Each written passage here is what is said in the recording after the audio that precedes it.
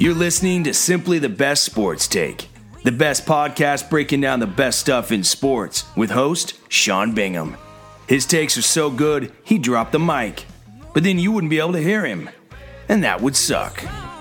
Welcome into STB Sports Take, Simply the Best Sports Podcast. I am your host, Sean Bingham. Thank you for joining us. We are on YouTube, Spotify, Apple Podcasts, Google Podcasts, Anchor Podcasts. Everywhere you get your podcasts, we are there. Please hit that subscribe button. It's been a couple weeks. I was in Hawaii on a work trip. It was a long one. It was a fun one with Everlight Solar. Shout out to them.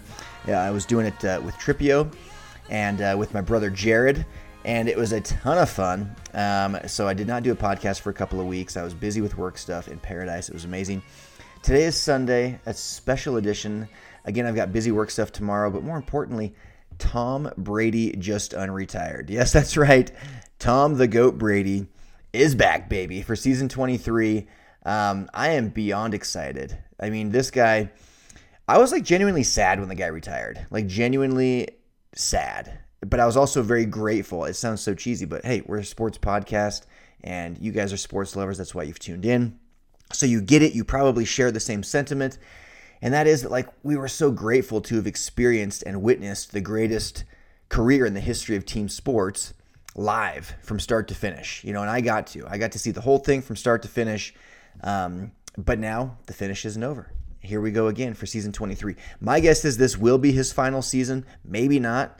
But he simply tweeted out that his, over the last 2 months, he's realized that his place is on the field and not in the stands. That time will come, meaning the time in the stands will come, but it's not now.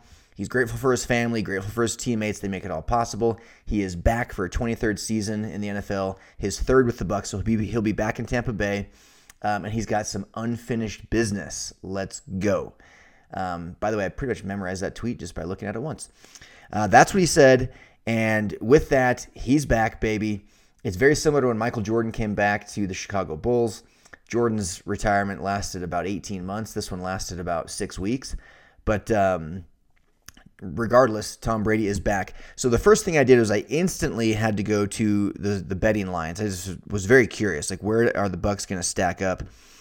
And they were down around like plus 2,500, which was around like 13th, 14th in the league for Super Bowl chances, Super Bowl odds next year. They're already moved up to 4th across the line. And if you look at DraftKings, they're second. FanDuel, they're second. So one guy makes one statement, and just that quick, a team rises from like 14th, 15th, 16th, somewhere in that range, all the way up to second highest odds to win the Super Bowl. So huge, huge deal for the Buccaneers. And this is a smart move for Tom Brady. The guy led the league in yards passing last year, led the league in touchdowns, was second in QBR, and he has fantastic weapons returning. Godwin was hurt for the playoffs, and if he hadn't been, I would argue that you'd be looking at Tom Brady hoisting an 8th Super Bowl trophy. Antonio Brown bailed on him. They don't need him, though. They'll be fine with Godwin back. If they have a healthy Mike Evans, a healthy Chris Godwin, a healthy Gronk, a healthy Brady, that's all they need as far as offensive firepower goes. Offensive line has to stay healthy too, but that's what they need to stay, within striking distance of any team. They've got a very stout defense. It just felt like, why would you leave now? Like, they're also in a weak division. I mean, the division, the NFC South, are you kidding me? Like, who are they even going against? The Falcons? The Saints, who don't have Drew Brees anymore. They don't even have Sean Payton anymore. It's very similar. The Panthers, by the way, are the other team. I mean, those are the 3 teams he gets to play twice each. The Panthers, Saints, and Falcons. That's 6-0 for the Bucs next year. It's very similar to what he had in the AFC East with the Patriots. When he had the Jets, the Dolphins, and the Bills, 6 times each, or 6 times total, year after year after year. Very weak division. Helped him greatly with seeding and wins and all sorts of stuff. If you have an easy division to win, it's easy to get good playoff seeding. So that's the case in the NFC South this next year. The Bucs, all of his teammates are under contract. They're healthy. They're talented. Like, there's just no reason to leave on that regard. So you've got a weak division, weak opponents you're going up against, strong teammates, good coach, strong coaching, and you just came off an MVP caliber season where you led the league in yards, touchdowns, and were second in QBR. To me, he probably should have won the MVP. They were this close to getting back to the NFC Championship game, and they didn't do it. But that's what he's saying. Unfinished business.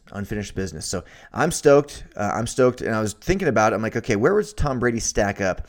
I was on my trip to Hawaii with one of the guys out there. We did a draft of NFL quarterbacks, and he's a big Packers fan. His name's Adam. So Adam, if you're listening, thank you for doing this draft with me. But we drafted quarterbacks, and they had to be current quarterbacks. So at the time, Tom Brady wasn't allowed to be drafted because he wasn't a current quarterback. So he had the first pick. I give him the first pick of the draft. He chose Aaron Rodgers. And you tell me where you think we went wrong, right? So the first pick, you're thinking active NFL quarterbacks right now. The first pick was Aaron Rodgers by my friend Adam. I picked second. I chose Patrick Mahomes. Then he picked Russell Wilson. I thought that was early for Russell Wilson, but that's who he picked. Which, by the way, Russell Wilson, since I last podcasted, has been traded to the Broncos. That trade was absolutely owned by the Broncos. Owned. I mean, they got draft picks for like days on days on days. First round picks, second round picks, you name it. Multiple of each, third round picks. Like, they absolutely, and on top of that, they got a pretty decent quarterback and some other players in return. Like, they annihilated the Seahawks on that. Excuse me, I'm saying this all in reverse. The Seahawks won that draft. That's what I meant. The Seahawks won that. Right as I was saying, I was like, wait a second. The Seahawks. I kept saying Broncos, but the Seahawks won because of everything I just said. Pick after pick after pick. So they simply give up a guy who's aging. I mean, don't get me wrong. Russell Wilson's still a top 7 quarterback in the NFL. But when you can get multiple first-round picks, multiple second-round picks, multiple third-round picks, a decent quarterback, and some other quality players in return, for a guy that doesn't really want to be there, has been a little bit of drama, has proven he can't pull you himself to the playoffs, you're in a little bit of a rebuild. He's probably only got 5 years left of like prime type play, and that's on the high end. Might be closer to 3. To me, the Seahawks, because of all the picks. So I was saying it all right because of all the picks. That's who won the draft, but won the trade. But I was saying the wrong team. I was saying the Broncos did. The Seahawks won that trade. So anyway, so back to my draft. Got distracted there. Aaron Rodgers first. Patrick Mahomes went second by me. He chose third, and he chose Russell Wilson. That's where we got sidetracked.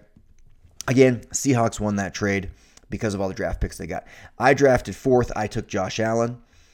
He drafted fifth, took Dak Prescott, which was a total joke. I went sixth, and I took Joe Burrow. At seventh, he took Justin Herbert. I went eighth with Matthew Stafford. He went ninth with Derek Carr. I went 10th with Lamar Jackson.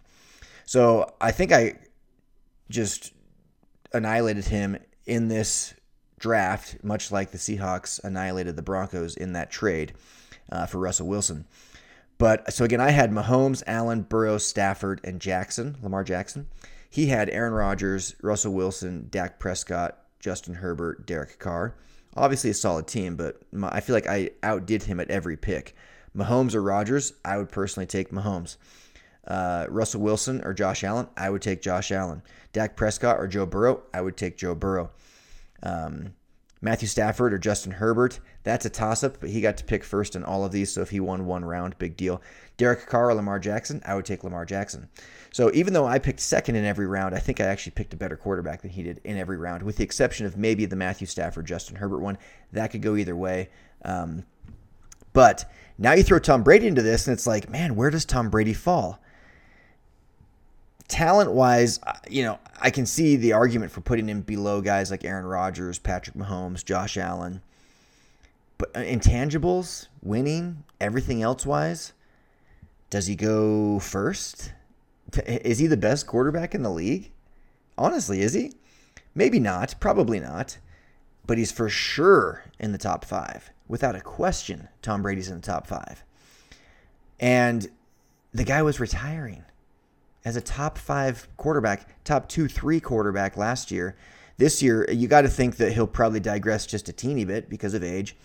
And you think that Mahomes, Allen, Burrow, and these other guys will probably improve because of experience and lack of age as they're getting better and they're coming up.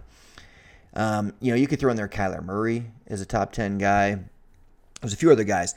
But that was how it went down in our draft. And I look at this and I'm like, I think Tom Brady comes in as a top 5 quarterback in the league, and that's incredible. And along those same lines, we talked about we talked about Russell Wilson. I have to mention my Washington Commanders. First off, they changed their name. They're Commanders now. And they picked up Carson Wentz.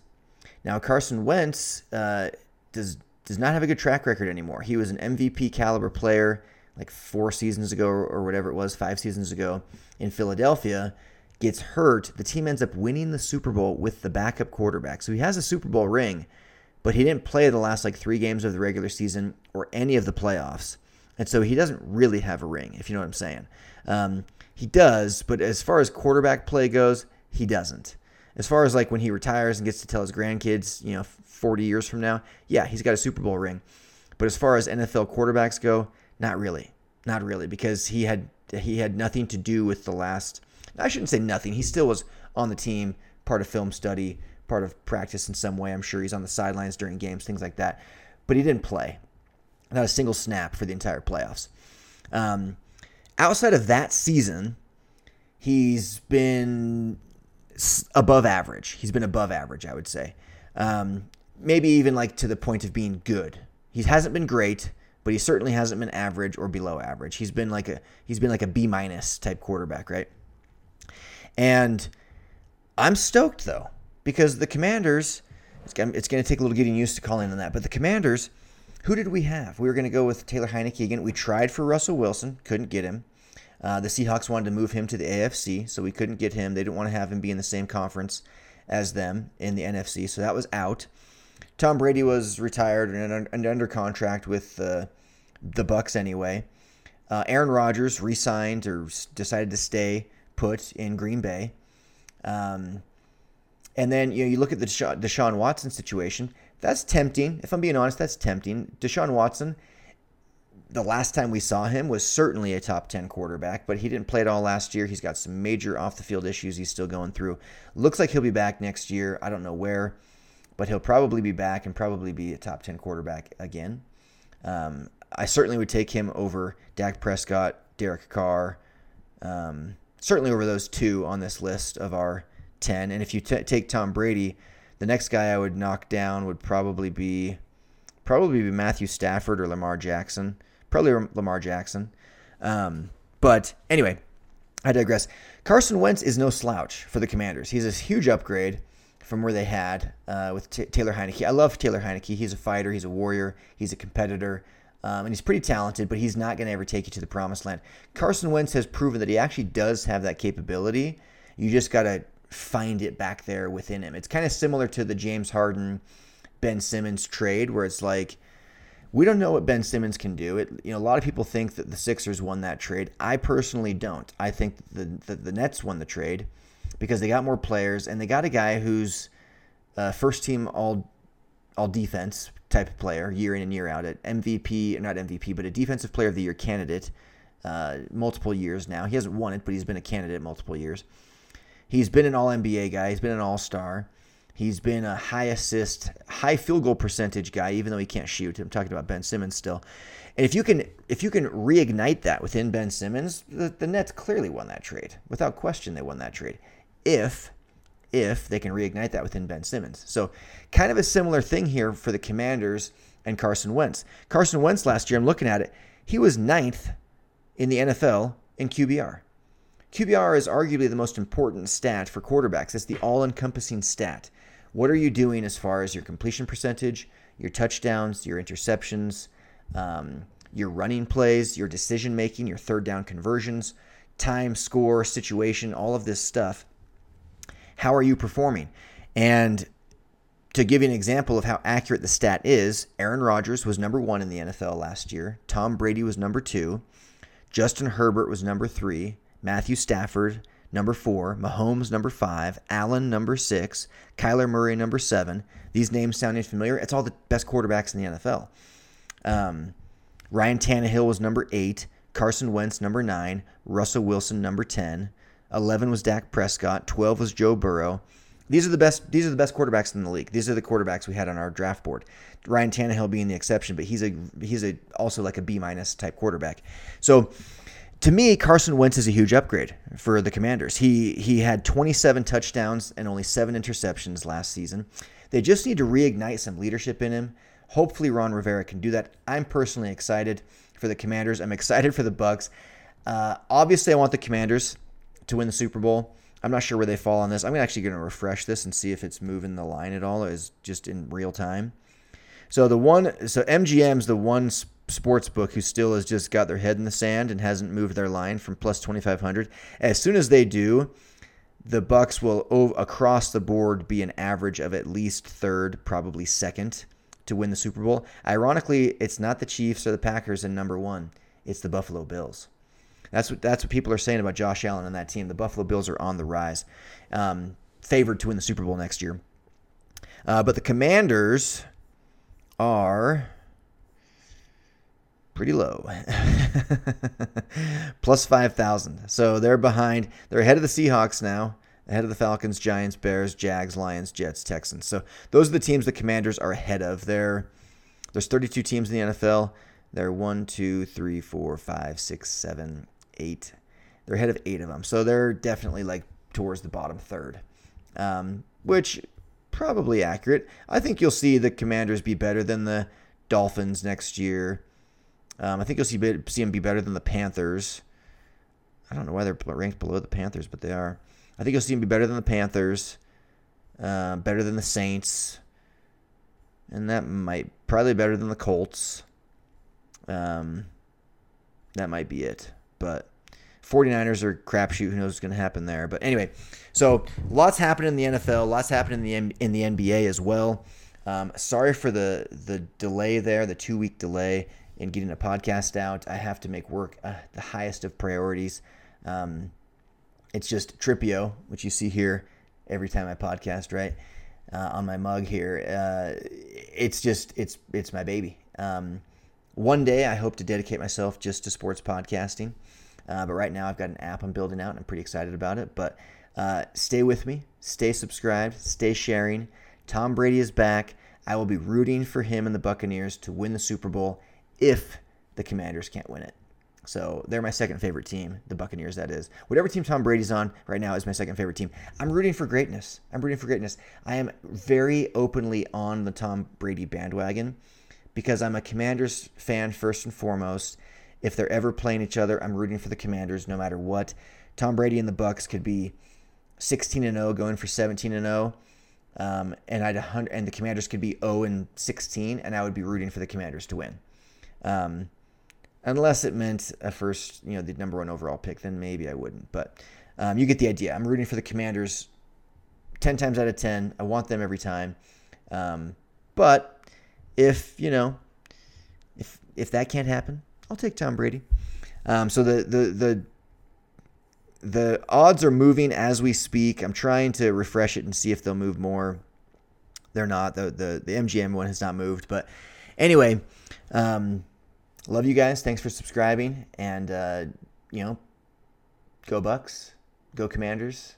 I don't know if the Commanders are doing the HTTR thing anymore. HTTC, Hail to the Commanders. I don't know if we do that. But yeah, thank you guys for being here. And real quick before I go, I'm kind of trailing off and not closing very strongly. I apologize. Let's just talk about the Utah Jazz for 10 seconds. The Utah Jazz in the NBA, it's interesting. Klay Thompson went off last night. The Jazz got a nice win last night. Jordan Clarkson had a career high 45. The Jazz have a legitimate shot at a conference finals.